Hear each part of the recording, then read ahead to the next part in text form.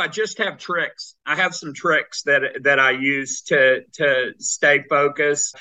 First off, I don't take positions that don't play into my strengths, that play into my weaknesses. And I think that's part of recovery. That's part of humility, is being honest with myself about myself, what I'm good at, what I'm not good at, and leaning into that. I'm going to accentuate the positive. So that's part of it. A member of the DATC media family.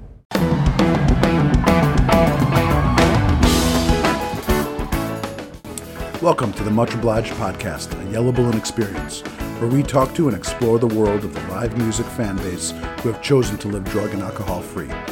Each week, we will have a new guest and have a short interview with them and lead right into their speaker meeting that they share on our Friday night speaker meetings. New episodes drop every Monday at datcmedia.com.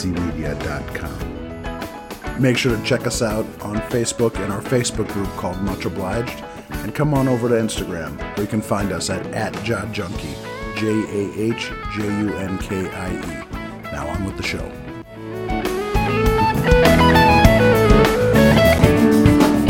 Then truth be told, if you are willing and that promises fulfilling is the time to show.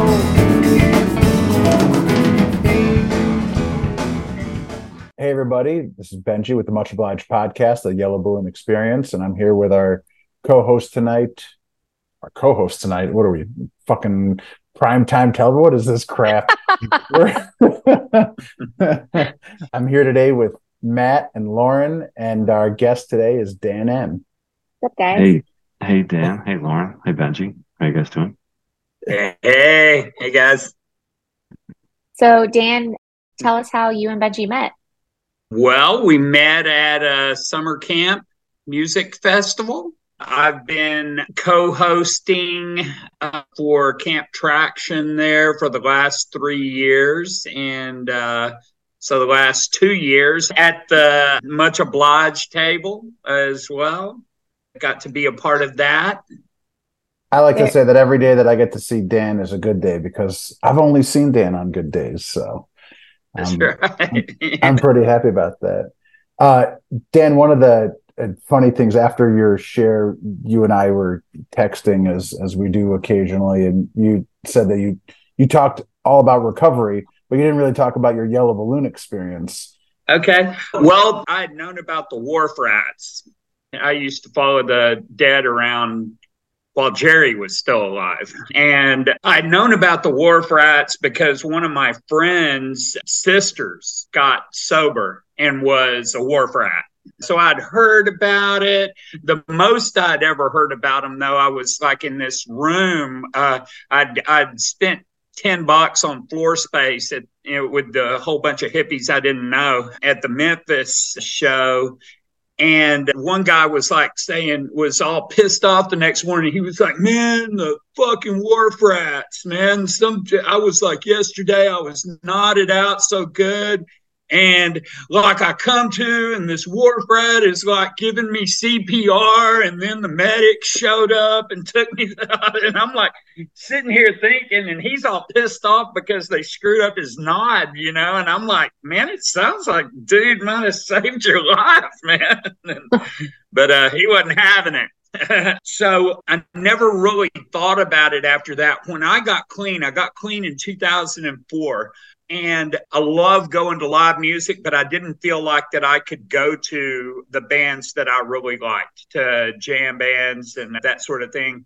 So I started just going to like really hardcore metal shows or punk shows, and where I would just go slam into people but not have anything to do with them after the show. I would go with a few of my friends in recovery, and I had a lot of friends that were into that. But somebody that most people in the Yellow Balloon community know, Matt Cornfield, was living in Arkansas for a while, and he was a speaker at one of my areas of Narcotics Anonymous campouts. And of course, he's talking about being a deadhead. So he and I hit it off real quick. And I was just like, man, that's the music I love, but I just haven't been able. And he was like, well, you should connect with the Wharf Rats. And so I connected with the Wharf Rats. I wound up going to a further show in 2011. So I got clean in 2004, and I didn't feel comfortable going to the kind of music that I really like until 2011. And I made my first Wharf Rat table. And after that, it was Phases of the Moon. The one time that they actually had the festival, it was on my birthday. It was at my 10th year clean. And I went, and Bobby and, I forgot the other guy's name, but they were hosting it, and it was awesome. I had such a great experience with it. And after that, I started going to shows when I had the opportunity, making all the Yellow Balloon tables that I could, and eventually started being of service when I was able. My first table that I hosted was the Gateway at a widespread show in Fayetteville, Arkansas. And it's just been, since then, I got connected with summer camp, needed a host. And after that, it was just like, man, I love doing this. I love being of service.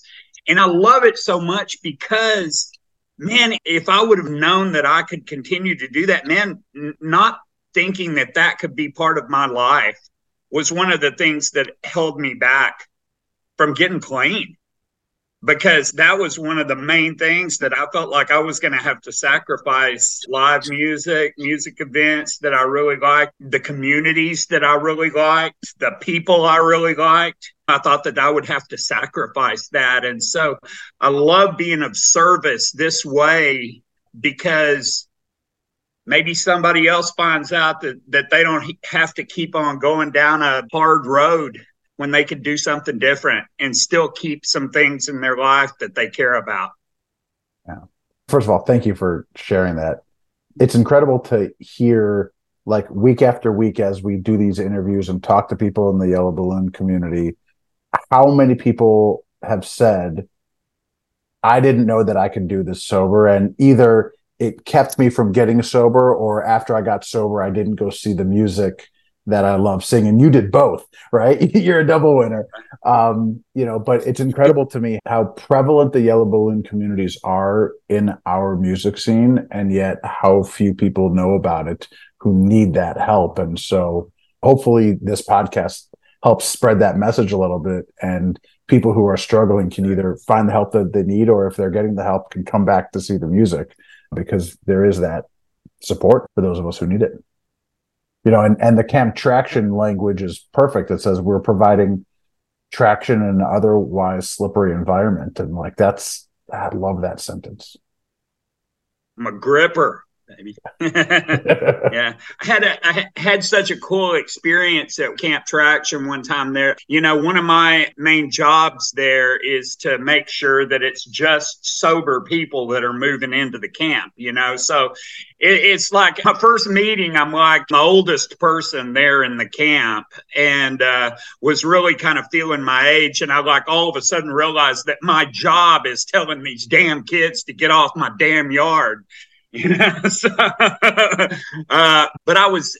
there were some guys that had pulled up and were trying to set up camp, and obviously they weren't sober. I mean, they had beers and were obviously pretty lit. And I came over and was like, hey, this is sober camp. And a couple of them started to kind of get, well, we're already here, so we're just going to go ahead and set up. And then one of the guys was like, no, guys, we got to move off of here. And he comes back to me and he's like, look, I was connected with the Yellow Balloons. He's like, I'm not right now. I'm using, but I hope I find my way back to this one day.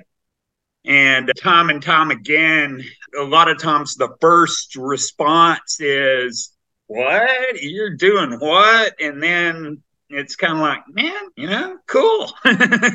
Absolutely. I'm going to just keep rapid firing you questions if nobody else wants to ask you questions. Okay. But in your story, you talked about using Ritalin as a kid, and then your parents taking you off it, and being an adult now. And that's another theme that we hear a lot in the speaker shares, in this meeting, and this podcast. Being an adult sucks sometimes, right? And being an adult with ADHD fucking sucks sometimes. How do you approach that in a clear-headed way, knowing that you're not medicating? Tell me how you're doing that. Well, I rely a lot on getting into routines where things, first off, I don't take positions that don't play into my strengths, that play into my weaknesses. I've been offered some career changes that I know would not work well with me. And I think that's part of recovery. That's part of humility, is being honest with myself about myself, what I'm good at, what I'm not good at, and leaning into that. I'm going to accentuate the positive. So that's part of it. I just have tricks. I have some tricks that I use to stay focused. It's mellowed some with age as well, just to be honest. It's got all these kids around me and they kind of vampire it out of me as well. So that's pretty good. That's one of the things I took from your share the other night, Dan, was that expressly the ADHD, traveling through childhood, early adulthood into adulthood, and being medicated at times and not being medicated at other times. And your answer just then was perfect, and thriving in routine and just knowing your limits, because I've had the similar opportunities where jobs have presented themselves and I've just been, the wherewithal to say, you know what, that's a great idea, but it's a terrible idea and it's not going to work. And I would have to just remove myself from that position. And it's good to hear someone else say that, because it's not often something I can verbalize. And thank you. This conversation and the conversation that we had with Dave that was released this past Monday, where we're talking about more than just not drinking and not doing drugs and going to shows sober, but like taking care of our mental health and taking care of ourselves, like as complete humans. I didn't expect us to be doing this or talking about this or having these conversations. And I'm glad that we are. I texted Lauren and Matt earlier and said that, we officially got our first person coming to our nightly Zoom meeting who found us through the podcast and then connected with us on Instagram and then said, hey, can I get that Zoom? And like the progression into participating. And it was like, holy shit, that is fucking cool, and I'm grateful for that. It's as if it moved backwards from the usual progression. Right.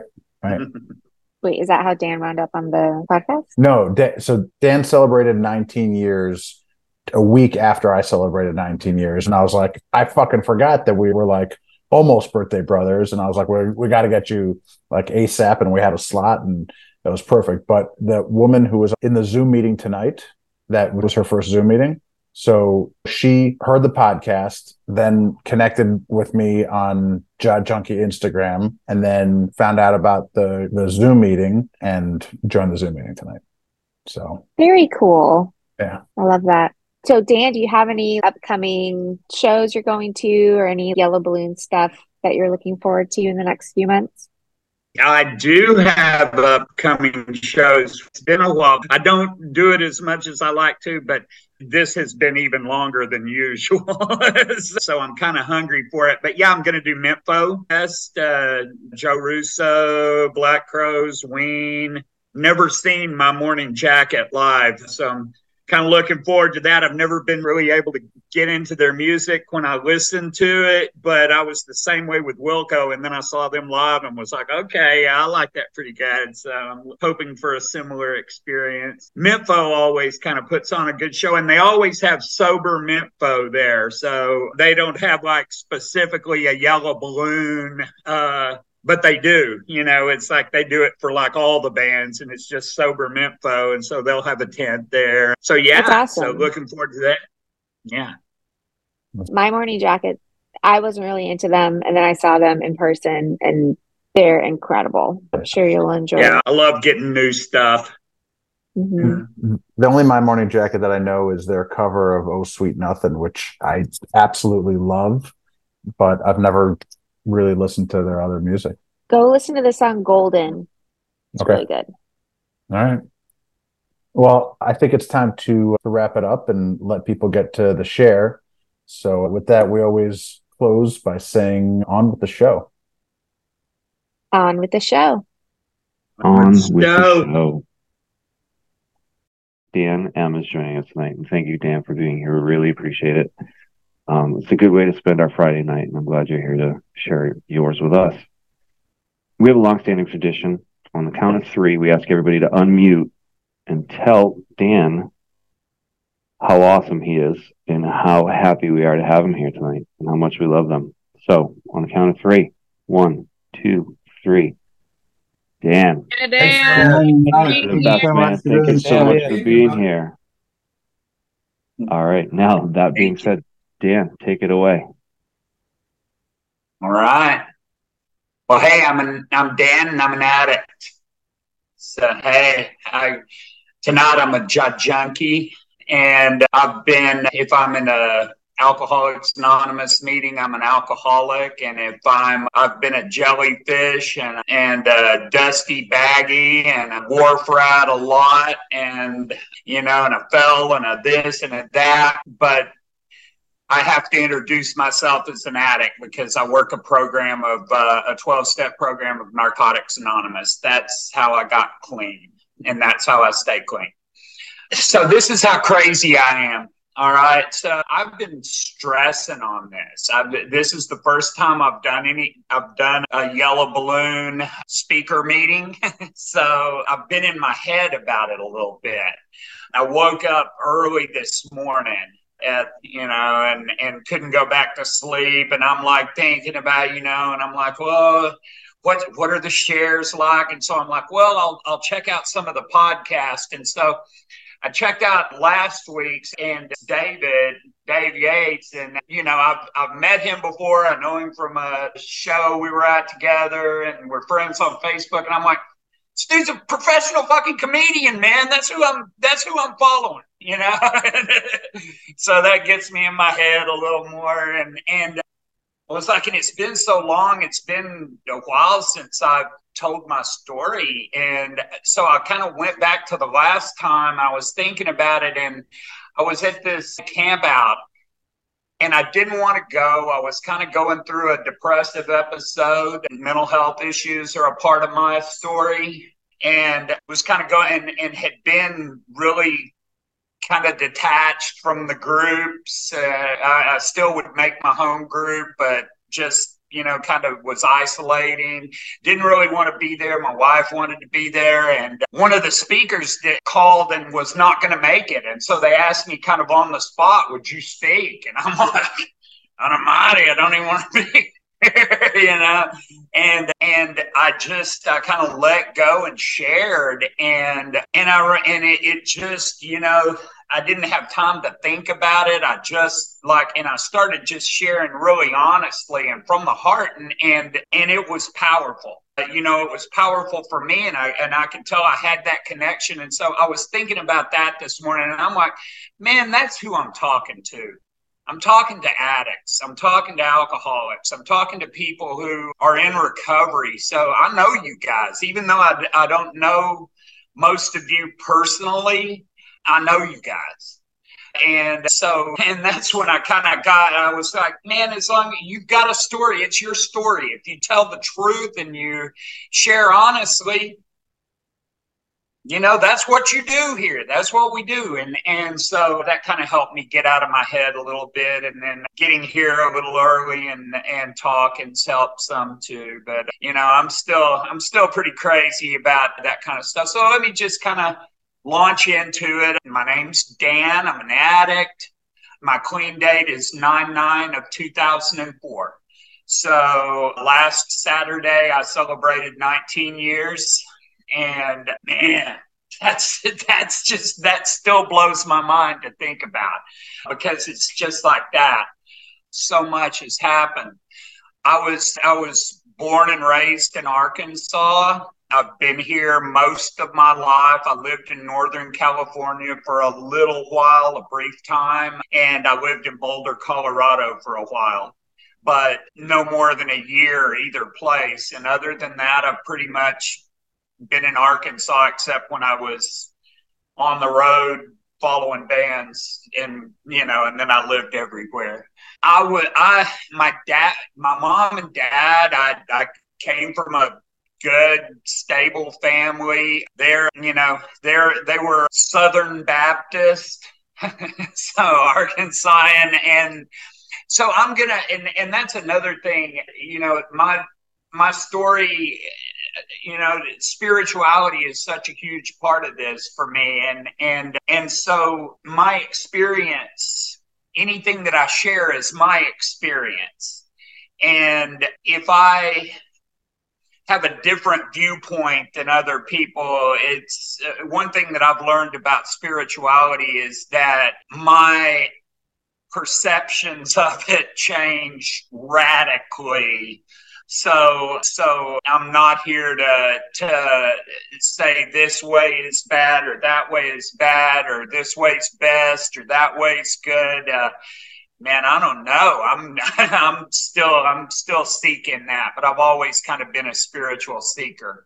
I was raised in a very religious home. Had to go to or went to church all the time when it was open. Wednesdays too, and I never saw my dad. My dad would say that he's an alcoholic, but I never saw him drink. He had stopped drinking long before they had me, and so when he would talk about it, he would be like, so he would tell these things of. Things got bad. I was in the Marines, and I remember being stranded in this town overseas where I didn't speak the language and wake up naked and robbed and stuff like that. But, then I met your mom and we started going to church, and I just decided I didn't want to drink anymore. So I never picked up again. And I'm like, wow, that's cool. I'm glad you could do that because, so you had a goal and you had trouble and you had a goal, and it's like, well, hey, this doesn't play into my goal, so I'm going to stop. And it's like, when I had goals, I'm like, hey, another goal that I could sacrifice to my addiction. So I didn't really, throughout my life and throughout addiction, it's like my dad would just say, you need God and you need this. And it's like, okay, anyway, I think I was an addict before I ever used. I always obsessed on things. I remember when Saturday Night Live came out. So I'm like, 8 years old, 7, 8 years old. And of course, my parents had heard of Saturday Night Live, because Satan now has a TV show on late night, and so I'm like, hey, well, that's something I'm going to need to get with. And so they would go to bed every night. They'd watch the news at 10, and by 10:30, they're like falling out. And so I would sneak out of my room at Saturday Night Live came on at 10:30, and I'd sneak out of my room and sneak downstairs. And I had it all together. We had a sliding glass door, that I'd have it propped just right, and I'd have the TV on. And if I heard them coming down the stairs, I would turn the TV off and change the quickie channel so that, if they saw it, they would, it wasn't on the channel where Saturday Night Live was on. Then I'd sneak out the door. I'd have the basketball out by the hoop, and I'd be out there, sure. They'd be like, what are you doing? It's like, oh, I couldn't sleep. I came out to shoot a little basketball. I'm 8 years old, coming up with these elaborate schemes of getting away with stuff. So, yeah, you might be headed for this if you're doing that. Anyway, I was an awkward kid. I had ADHD really bad, and the hyperactive part of it. I was intelligent and did well on my schoolwork, but I would be done with it. I talked too much, and they didn't really understand ADHD. My parents were educators, but they didn't really understand ADHD, and I got paddling every day, every single day, because they were punishing me for something that I couldn't stop. There was a brief time, I think I was around 8 or so, that Ritalin came out and they put me on Ritalin. And it was, from what I hear, I don't remember, but it was a miracle drug, that I was focused and well-behaved and happy and getting things done and performing at a much higher level, functioning at a better level. But then, and that lasted for a little while. All the teachers were happy with me, and I was doing better in sports because I was very awkward, but I could focus then, and was doing better in sports. And then they started seeing news stories. My parents started seeing news stories about people abusing Ritalin, and so they took me off of it. And so I was basically back to where I was before, and I was never medicated for that again. Fast forward, so I was really awkward. I was really annoying, but I was really quick-witted and funny. So I learned that I could be a clown, and that, when I was annoying people, I could make them laugh. And if I could make you laugh, and then you were kind of going to like me. So I became a clown pretty much in school. Kind of fast forward to the seventh grade, I go into, I'm going into junior high and stuff, and I started getting bullied really bad. I was super awkward. I was a wuss about things, I was, just really hyper. I just wanted people to like me, and there were some guys that were bullying me really hard, to the point that I would get sick. I'd throw up every day before school, and then I'm going to get paddlings all day because I can't act right and blah blah blah, and so I was pretty sick about that. And that was seventh grade. Eighth grade got a little bit better, but not a lot. In the summer between eighth grade and ninth grade, there was this girl that liked me. And she was kind of awkward like me, but she had a friend that was popular with the older guys, because she was. And so anyway, her friend got invited to a high school party that summer. I was 14 years old, and I turned 15 in September, so at the beginning of school pretty much. So it was summer, and I was 14, and we go to this high school party, and I wasn't really thinking about it. This girl invited me, and I went, and then I get there, and here are all these guys that were bullying me, and so I'm freaking out. I get there, and I'm like just trying to, maybe they won't notice that I'm like standing here around, and they're like passing a joint around, and they pass it over to me. And so I take it, and I'm hitting it. And I don't think I even got high at that time. But all of a sudden, these guys are like, man, I didn't even know you were cool, and slapping hands with me. And I'm accepted all of a sudden.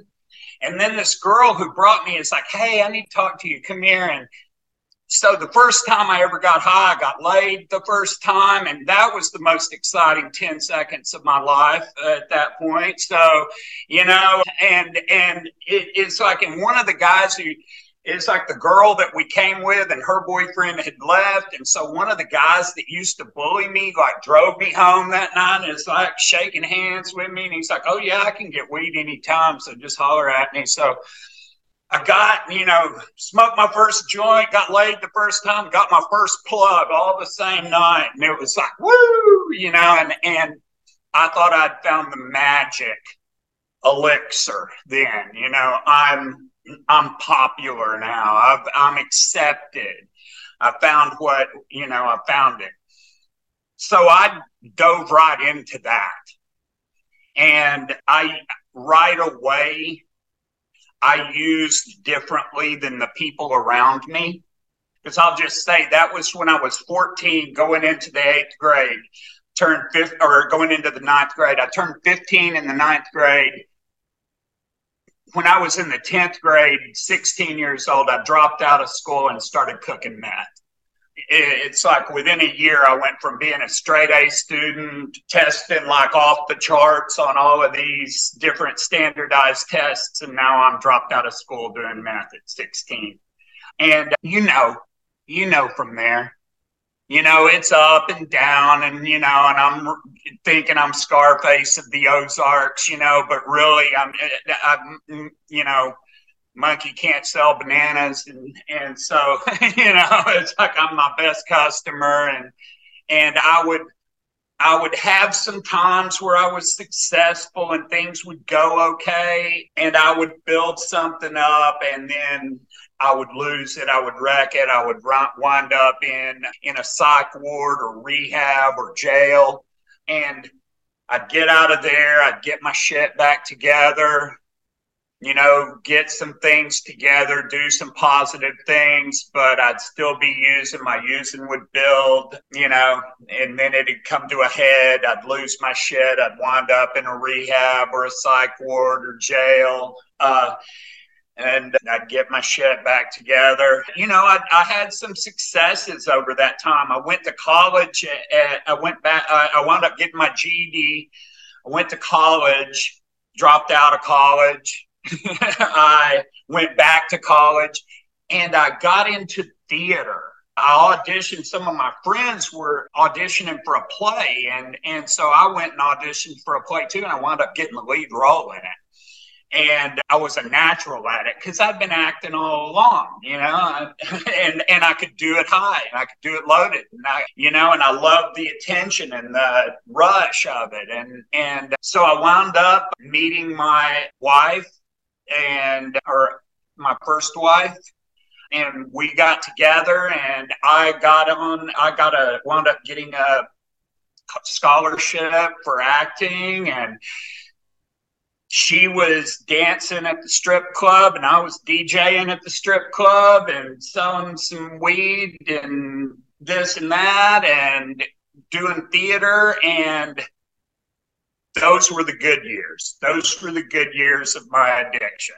It's like I was kind of a local celebrity for a little while. I was doing really well. We were making lots of money.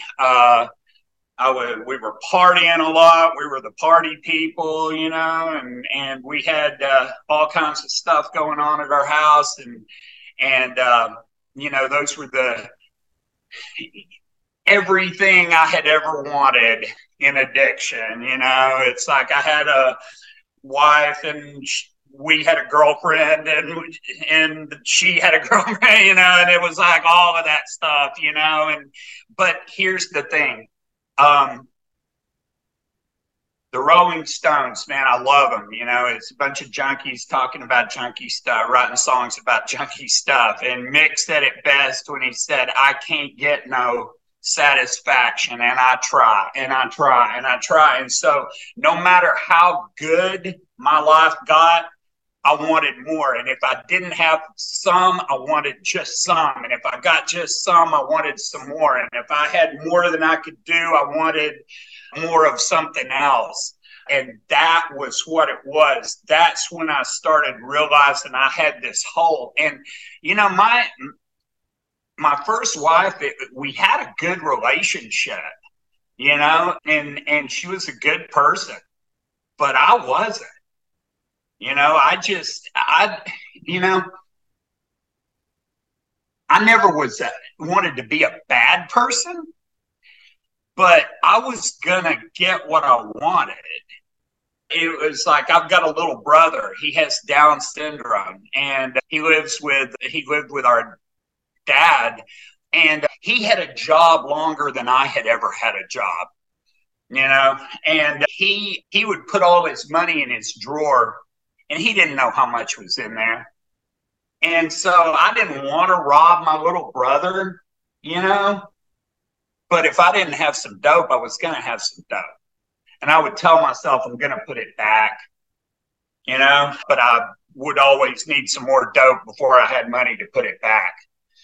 And so things like that just kept going. I wound up, our marriage started getting bad because I was lying. I was using too much, and we were the party couple. And when your party couple wife says, you're using too much, I don't like you when you're on these drugs, like this. And so I started lying and I started using behind her back, and I started staying gone a long time. And so we were on the verge of breaking up, and she got pregnant. She was on the pill and she got pregnant. And so we wound up staying together because we're having a baby, but I wasn't ready to be a dad. And she was. She got pregnant and was like, she smoked a little weed while she was pregnant, but that was it. It was like party was over and it was time to be an adult. And I'm like, party ain't over. And so I was not a good guy. And I would leave and go, hook up with somebody else and be gone for days. And then I'd come back and she'd be mad. And I'd be like, and I'd leave again. And it's just really bad. And it got down to, she looked at me after she had our son. She was like, it's either me or the drugs. And I chose the drugs. And we got divorced. And, and my life went really spiraling after that because I knew, it's like I knew I was wrong. I wound up getting to a point where I was really sick, where I was using some drugs that were making me really sick, and I was having to use them to not be sick. And I wound up going to rehab. And that was the first time I was introduced to the 12-step programs. And I wound up getting clean. My mom had been diagnosed with cancer.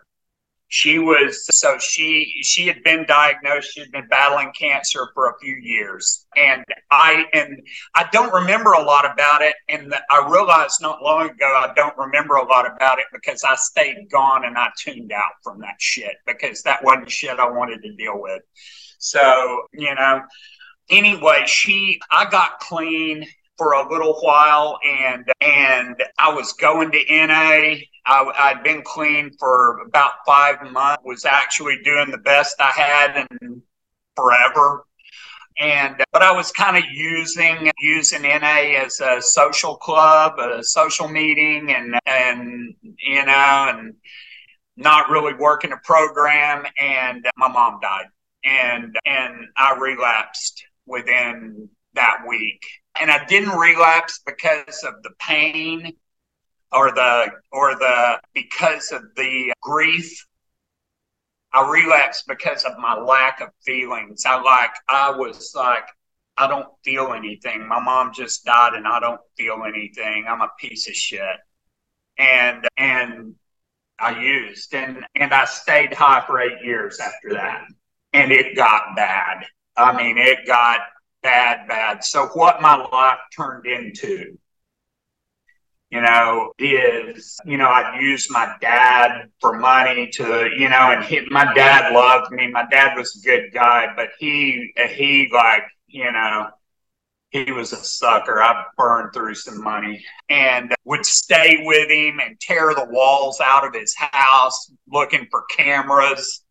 He'd get them fixed, and I'd be like, I think that repairman was a cop, and go tear them up again. It was horrible. And I wound up, I knew I was about to get busted, and so I stole his vehicle. I stole his truck and went out of town, went on tour. I was headed for a fish show. And I called him from Missouri, and I was like, Dad, I've got your truck. I'm in Branson right now. I'll pull the truck over and leave it here, but I can't come back because I'm about to get busted. And he said, the truck is a small price to pay to have you gone. And he's like, just don't come back. Take the truck and don't come back.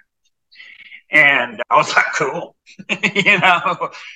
but that hit me somewhere, because that was the last person I really had. And my life became doing stuff that I hated myself for to get enough dope to forget about how bad I hated myself for a little while. or alcohol or whatever kind of dope I was using. It stopped being fun. I stopped having any kind of good time. Everything was hollow. Everything sucked. And all I could do was just numb out. I became suicidal. And that's how it would be. I would always wind up paranoid, broke, suicidal, homeless, with needles hanging out my arm. And being, how did I get here?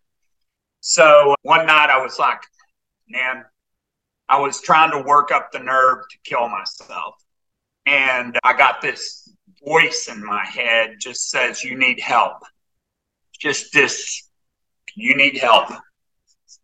And I wound up going back and showing up at my dad's house. And by the time I got there, he had been at work, and he came home and was like, no, you go, you get out of here. I'm like, Dad, I need help. I'm like, I want to go to rehab. He was like, really? And he's like, if you're serious about that, I'll help you go to rehab. And so I did. I wound up going to rehab. And that was on September the 8th of 2004. And I got there and it sucked. It fucking sucked. I'm like sitting here, 38.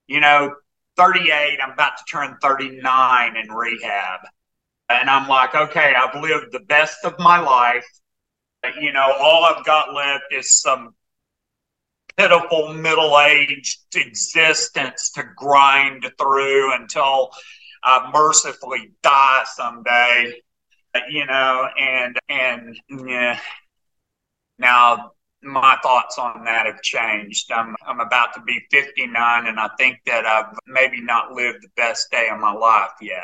So I wound up sticking around. I stuck around the rehab, and these people started coming in. It was the Narcotics Anonymous group would come in, and I really identified with them and some of the stuff that they would say. And man, there was this one old biker dude, man. He was mean, and he was burnt, man. And you knew that I knew he had been as high as I had been,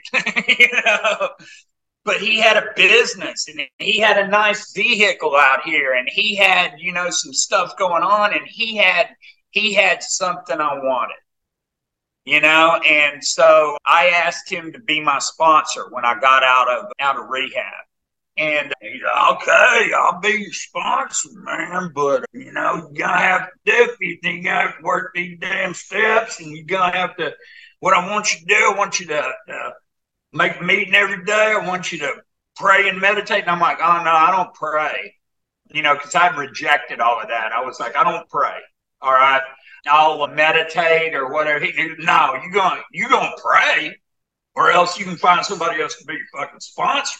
He's like, I don't care what you do. You just say please in the morning, say thank you at night, and I don't care who you pray to. I was like, all right then. And so I started taking these suggestions, and I was like, so every morning I'd say, please keep me clean today. And I'd throw it up in the cosmos and, not thinking anything is really there. And at night, if I stayed clean, I'd say, thank you for keeping me clean. I'd throw it up in the cosmos. And, this went on for a while, and I'm going to meetings, and I'd been there, and at first it was really cool, and there were some hot chicks that went to meetings, and and so I could get dates sometimes and that kind of stuff, and so I'm up to the old tricks, the first time that he was going to meetings, and then after a while everybody's sharing, and I'm like thinking, man, these are some assholes. There's a bunch of assholes in this room. One day I'm at work, I've got a buddy that I was working with. I had about 4 months clean, and we were doing construction. We were doing this remodel, and so one day he leaves. And he was my rehab buddy, and we were staying clean. We would hang out, do everything together. And he leaves. He's like, I've got to get some supplies, and he's gone all day. He leaves me at this house working, and he winds up coming back later, and he's high as shit. He's spun, man. And I'm like, ooh. And I'm like, dude, you're high. He's like, yep. And I'm like, got any more? And he's like, yep. He's like, I don't have it with me. It's back at my apartment. I'm like, well, let's go. And he's like, all right. And so we get the equipment, and I'm rolling up the last air hose. And I'm putting it in the vehicle, and I'm like thinking, man, I'm thinking to go get high. I'm about to go get high. And that voice that was in my head that said, you need help, just this little voice said, yeah, then what? I'm like, then what? I'm like, then I'm going to be high. How about that? It's like, okay, then what? And my brain starts asking me this question. Then what? And so I start playing it out, and this is happening silently in my head as I'm driving to this guy's house to get high. And it's like, okay, I lived at the rehab in an assisted living house full of other addicts. So it's like, okay, I'm going to get high. Then what? I'm going to go back to the rehab high and walk through the gauntlet of other addicts and act like I'm not high and get in my room, and then what? I'm gonna, well, the Venetian blinds don't have a chance tonight. And it's like, no, I'm not going back to the rehab tonight. Okay, then what? Well, then I guess I'll just stay over here at my buddy's house. Yeah, then what? Well, I'm going to be thrown out of the rehab. I'm going to be, well, I'll just live here with him. Yeah, really? Then what? And then what? Everything led back to me being homeless, broke, paranoid, suicidal, with a needle hanging out my arm. And I saw it. I saw it as clear as day right then. It was like every road leads back to that place right now, and it ain't going to be slow. It's not going to be slow. It's going to be next week, you know? And so when I got to his house, I was like, dude, save me one for in the morning, because it's just for today, right? And so I told him, save me one for in the morning. He's like, are you sure? I'm like, yeah. And I mean, it's like, and I drove away, and that was a tough drive away, because as I'm driving away, he even turns around and does the, you know, deal. And I'm like, and I take off and I go to my sponsor's house, my mean ass sponsor, and I go to his house, and I'm like, dude, man, I about got high. And he's like, tell me about it. I'm like, this and that. And he's like, yeah, you about got high. It's like, you better go talk about that at a meeting. And so I'm like, all right. And I'll go to this meeting with all these assholes. And as soon as they open for share, I'm like, I'm Dan, I'm an addict. I about got high today. And I said it, man, and I got hit with just this love. And man, I don't like everybody in the meetings. I don't get, you know, there are personalities that we don't get along sometimes, you know, but how many times have I seen people that outwardly hate each other, like have each other's back when it comes down to staying clean, to like somebody needs a hand out of the gutter, you know? And I got hit by everybody in the room, just showed me so much love and support right there. And man, it was like, these people, where else do I go that people give a shit about whether or not I live or die? You know? And that night when I said, thank you for keeping me clean, was the first time I thought that I might be talking to something other than just throwing some shit up into the cosmos. Now, I still don't know what that is, you know, but I'm working on that. The way that I work my program now, I was able to stay clean. I wound up getting another job. I took a $2 an hour pay cut, getting a job with a painting company with my sponsor that I hated more, and I hated the work more, but I loved staying clean better, you know, because that's what I needed to do. My buddy who got high wound up having a heart attack from heart, had stents in his heart and went to prison for, I think they sentenced him to 25 years was the last time I saw him, saw him on court TV getting 25 years. And I'm like, but by the grace of God, whatever that is. So the way that it works in my life today, I work these steps and I learn spiritual principles to use instead of the stuff that I want to do.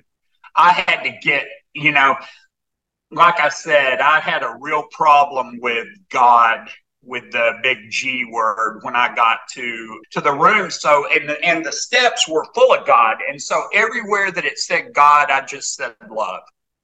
That was what I could imagine as my higher power was love.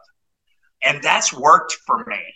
And now I have some, I try to be open-minded and I have changed some views, but the way that I work my program now, those steps help me learn spiritual principles to use. My current sponsor, talks about we talk about being principled men, living as principled men.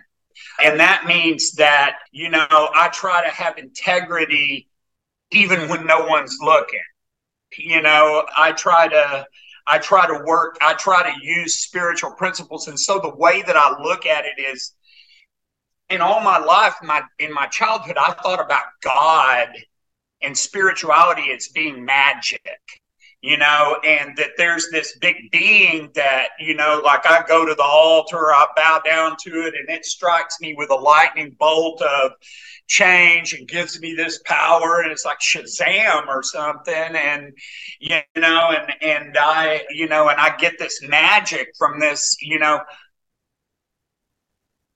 and that's kind of what I was thinking about when I would hear about God's will.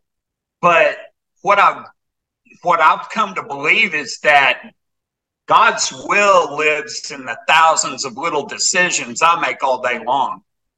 And it's down to me, and it's about utilizing these spiritual principles or utilizing my self-centered. So every decision comes down to, am I going to make this decision based in love? Or am I going to make this decision based in self-centeredness? And I fail at that daily. But I do better. All along. And that used to drive me nuts because I'm an addict. If I decide I want to get clean, I want to go break down the Narcotics Anonymous basic text and shoot it up and have the benefits of 20 years clean tomorrow, and that's not how it works. I have to, it's like a slow fade up, that I don't even notice things are getting better until 6 months later when I'm faced with the same thing and I react differently. I'm able to handle it better. I do it in a more loving manner or something. And man, it's like, and so now I can spend the rest of my life getting better because I'm never going to be perfect at this. And this program that I work has an out because it knows I'm going to fuck up. So I get to make amends when I do. One of the best things I've learned to do is to say I'm wrong. I used to be in the middle of arguments and in the middle of the argument realize that I'm wrong, but I'm too committed, so I'm going to I'll die on that hill, knowing I'm wrong. Man, now I can be wrong. I'm wrong. And you would be surprised how quickly that brings a screeching halt to an argument when I do that. Anyway, it's been a really wild year, man. My wife was diagnosed with cancer a year ago, and she is in recovery, but she has had chemo, radiation, major surgery. We think that she's cancer-free now. All indicators are that she's cancer-free now. but it's ravaged her. And it has been, I was really good about, if things got hard in a relationship, I would bail, and it's been an exercise in humility and practicing spiritual principles to be there for somebody else, but the rewards of that and I get to have relationships that are beyond anything that I could ever imagine. I've got a son that, that I adopted him. I've been his dad since he was a baby. And, he's never seen me high. I'm trying to have a relationship with my other son. With my first son, he's got his own problems. And a lot of that comes down to me. And I've tried to make amends, and I continue to try to make amends. I have regrets for some things. But the thing is, I can't live in that. I can only live in what can I do now? And so, life throws these curveballs, and life is life, and life's on life's terms. And so I fail miserably sometimes at working these spiritual principles, but it's not game over ever.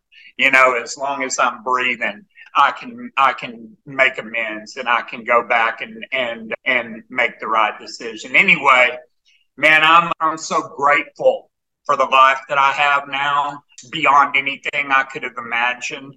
I don't get to go to as many shows as I like to. I'm kind of show poor here in Arkansas. I've got Memphis about an hour and a half away, and stuff. So, but I get to go to all these ball games with my kids, and I get to, do these things with my family. And man, I wouldn't trade this life. I wouldn't trade this life in recovery. So thank you all. It's such an honor to be asked to do this. I'm sorry I went long a little bit, but man, I appreciate you all giving me the opportunity to share. Thank you. Thank you so much, Dan. That was amazing. Thank you, Dan. Thank you.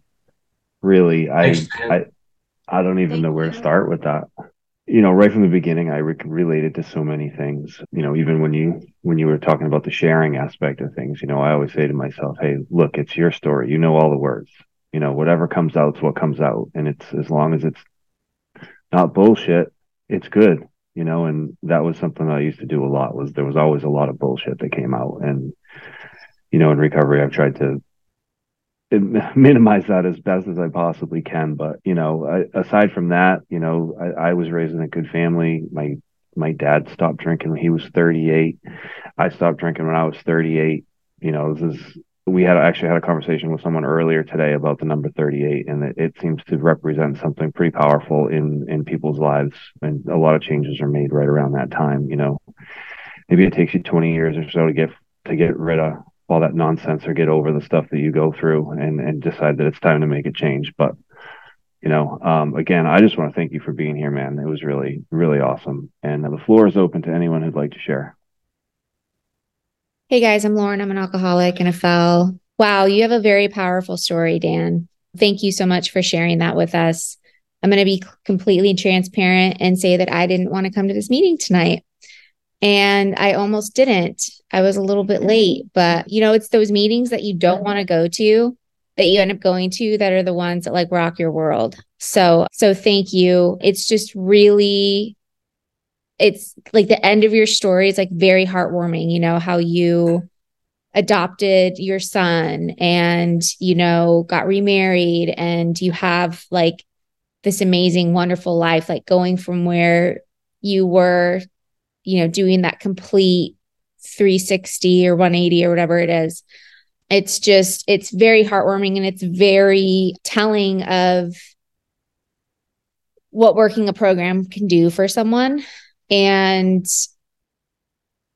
I'm just really grateful that you shared with us. And I can relate to, not being able to, like, I kind of live off in a part of the country where we don't get a ton of music either, but I've honestly really come to believe that it's a blessing because it allows me to focus on the things that are important, like family and health and work and even like financial health. Because if I have lived in places where I could see music all the time, and it was almost like a drug, I just kept wanting more and more. And now it's like, I can't really have it at all. And so, except for, every, I'd say 4 months or so, we get like someone coming through, but yeah, but I enjoy it now. So I'm not like having to go see a show every weekend, like I was when I was living in Denver for a very short time. But yeah, I think that's all that I got. Thank you again for being here and for sharing your story with us, and hope to meet you one day. My name is Mitch. I'm a addict alcoholic. Hey, everybody. Thanks, Matthew, for hosting, and Dan for your share. It was really great. I'm in Philly. I'm not from Philly, but I actually am in Philly, city limits, Grad Hospital. I can pronounce Schuylkill, but I am from the Midwest, originally heading back there in November for work. But man, it was really, excellent story. Our stories are different, but our stories are the same, right? Things that really stood out to me, like it's okay to be wrong. It's okay to ask for help, That was like a huge turning point in your story and my story when I was willing to ask for help. I was a shy kid, didn't fit in. Drugs and alcohol really helped me fit in, especially like in college, and it was good until it wasn't. And then I was kind of forced to ask for help, and things got better. And your story of playing out the tape, really powerful, and how you went to that meeting and you shared, and it's a we program, and like you said, what comes from the heart touches the heart, and we help each other. And I just, I saw this meeting on the fellowship Facebook page, and have a buddy from school who's like trying to get sober, and it's not really finding what's working for him, and thought this might be a way. I invited him to this meeting, and he didn't make it, but I'm here, and hopefully he'll get it, the grace of God. Another good friend from growing up who, Fish fan, recently overdosed and didn't get it, didn't, for whatever reason, didn't get the grace of God. But we're all here, I think we're all miracles in this meeting, and you're a miracle. And I'm really appreciative to be here and be sharing this meeting with you guys. Thank you. Hey, I'm Keith. I'm an alcoholic in the Fell, and just want to say thanks, Dan. That was phenomenal, and I'm really glad I jumped on. I've been making an effort lately to get to more meetings in person and on the computer too, after a little bit of a downturn. And so, like Lauren said, I had other stuff going on and excuses to make, and I was just like, let me get on this meeting because I could really use it, and I'm super glad I did. There was a lot in there, but for me, I'm still relatively new. I've got like, 15, 16 months, something like that. And one to snort the whole book at once and have 20 years of recovery today. It's like not how it works. It's like, look around the room, you're like, holy shit, look at all these guys that have businesses now. They were pieces of shit. When do I get my business? Where's that? Can I have it now? And but yeah, I think keep chipping away and keep coming back, and I really greatly appreciate you putting yourself out there today. It was phenomenal. Hey, I'm Andrea. I'm an alcoholic and an addict in a Fell. Man, I really, really needed to hear your story. I related to so much of it, especially the childhood, ADHD thing. Being constantly told, like watching the other kids like go out to recess and play, and I would like have to stay in and like watch them out the window and still have the work in front of me that I couldn't finish from during school, and like just constantly being told how lazy I am and everything like that. And you find like wonder drugs and feel like it's going to turn everything around, and it works till it doesn't work anymore. And the awkwardness and the drugs and alcohol making it making people finally make you feel cool in your life. I just really, really appreciate, the way you told your story. And I also got sober at 38 years old. And there is something special about that number. I hear it so, so, so often. What you said over and over about, living a spiritual lifestyle. That's the biggest takeaway that I get from the programs and from your share tonight, because, if we're not doing that, then why are we here?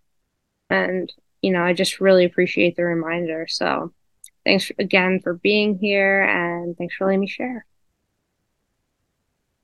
All right. Well, Dan, again, I really appreciate being here. I think I speak for everybody in saying that was just one hell of a story. And I'm just so happy you're able to share it with us tonight. And you're coming out of your sharing retirement, and you nailed it, man. It was awesome. Anyway, thanks for being here at the Friday night Much Obliged speaker meeting. And we have a tradition of holding hands with the people in the boxes next to us. And Dan, if you could take us out however you see fit. All right. Well, after a moment of silence for those who can't be here for one reason or another, they get taken out by this. The families that are involved that are affected. Let's close with the dude version of the Serenity Prayer. Dude.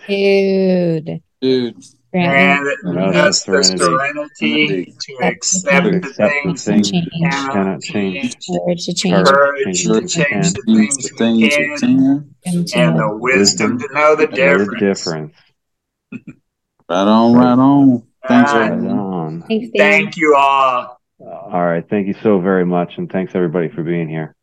Thanks, Matt. All right. Love you guys. Good night. Thank you very much. Thank you. Bye. Love you.